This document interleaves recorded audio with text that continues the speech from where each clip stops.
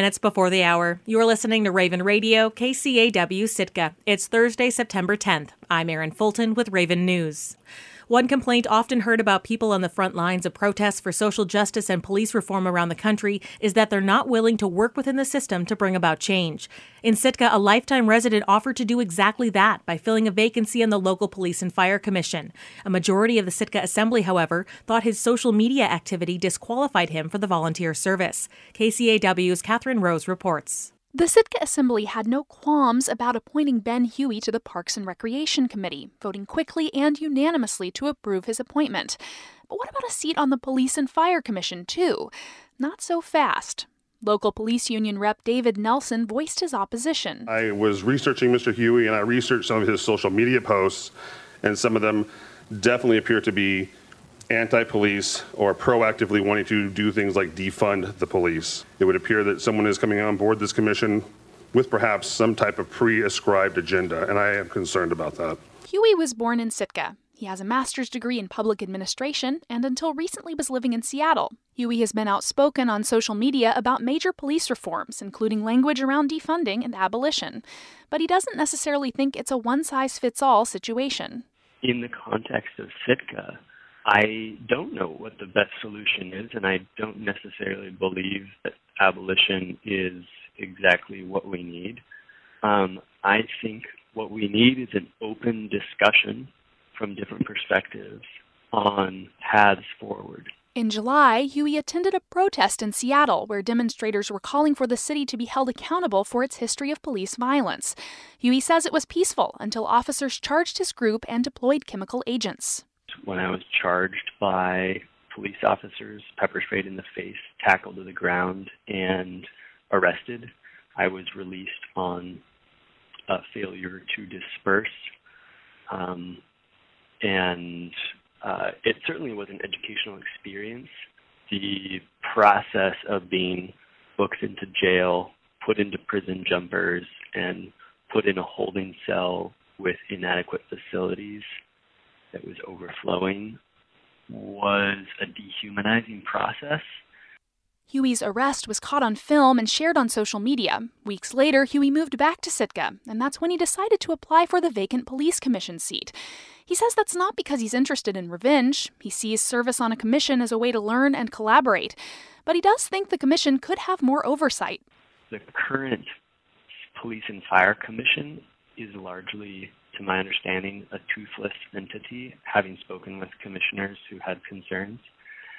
I see that the bulk of their work appears to be reviewing parking citations, and they don't engage in a substantial manner on the controversy of the department in analyzing trends of police statistics related to stops, related to use of force, or demographics of police encounters. I think that there's a lot more information that the community should have about their police force. But some Assembly members were skeptical of his motives. The Assembly took its discussion of Huey's commission application into executive session. Huey says the majority of the conversation behind closed doors involved Assembly members asking him about his social media posts, though no members referenced his arrest in Seattle, and it's unclear if they were aware of it. When they returned, they asked Huey a handful of questions in public, all relating to his views on policing. I have made posts on social media regarding the police. I do believe that there are opportunities to lessen the load that we put on our police officers in responding to an immense variety of community problems. And I do believe that we should investigate alternatives for community investment for mental illness and domestic violence and a variety of other services that our police currently have to fulfill. I do have beliefs that I put up on social media that are untested, and as Assembly members have pointed out, a great way to test those beliefs is to try to put the work in. Some Assembly members defended Huey's potential appointment. Member Stephen Eisenbeis reiterated that the commission is just an advisory commission, and any appointment wouldn't be able to generate policy or make big changes on a commission with just a handful of seats. And Kevin Knox said he felt Huey was a good fit for the commission. I think we're painting him as a radical in such a way that we're also asking people to not paint all police in that same light. But member Richard Ween said it wasn't the right time or the right place for Huey's views, considering the department's recent history of legal settlements and allegations of abuse that it's been trying to shake. A member of the public, Tori O'Connell Curran, disagreed. She said the Assembly's decision to reject a commission applicant because of a difference of opinion was not embracing the whole community. You should want diversity of opinion on the commission so it actually represents the whole community. Regarding Mr. Huey, Sitka appropriate people, Dr. Ween?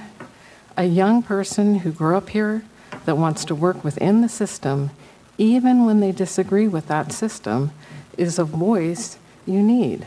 The Assembly ultimately failed to appoint Huey to a 3-year term on the Police and Fire Commission, with members Mosher, Nelson, Ween, and Paxton voting against the appointment. Although Huey won't be sitting on that commission, he may have nudged it in a direction that could be more proactive in the future. He told KCAW Sitka Police Chief Robert Beatty approached him after the meeting, and the two plan to continue the discussion.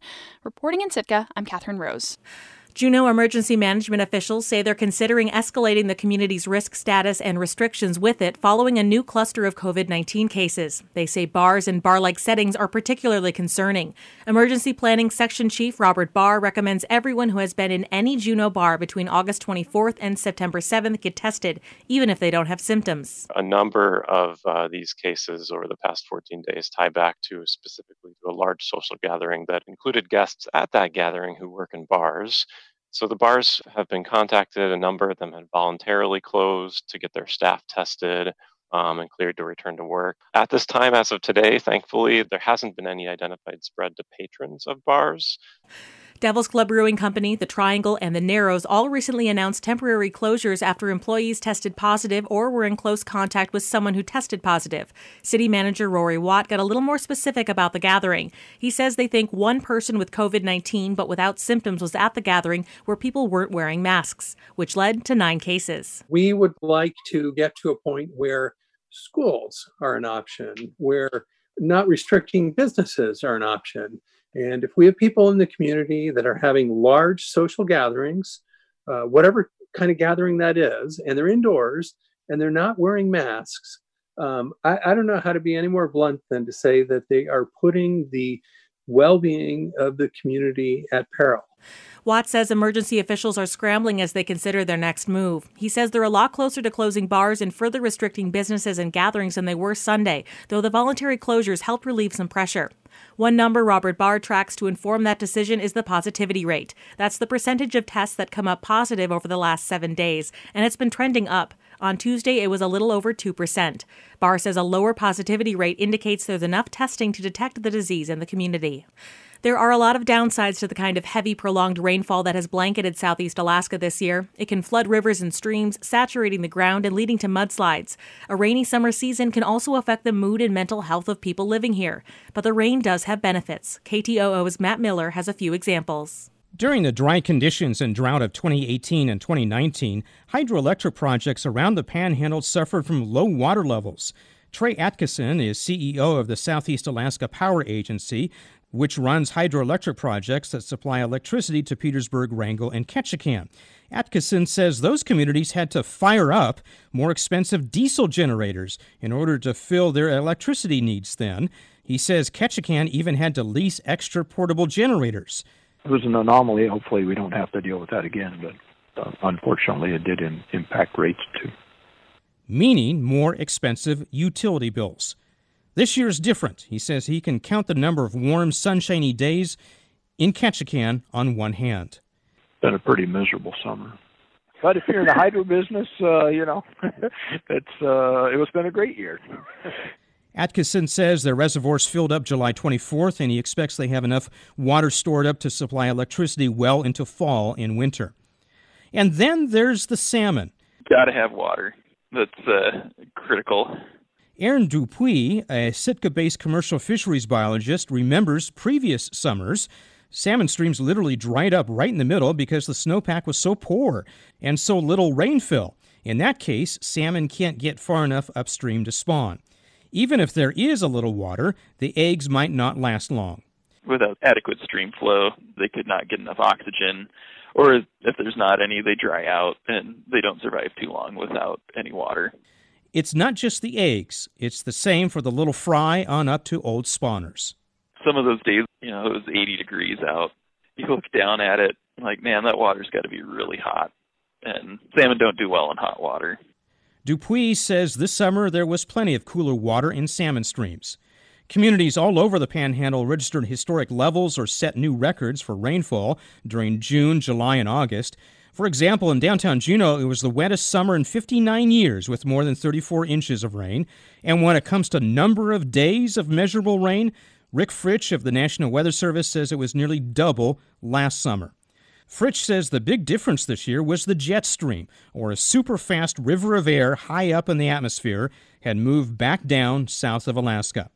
So, if you want a clue about whether it'll be another dreary wet summer next year, or if your electricity bills will be higher, then just look where the jet stream is next spring. Reporting in Juneau, I'm Matt Miller. I'm Erin Fulton, and this has been Raven News. This is more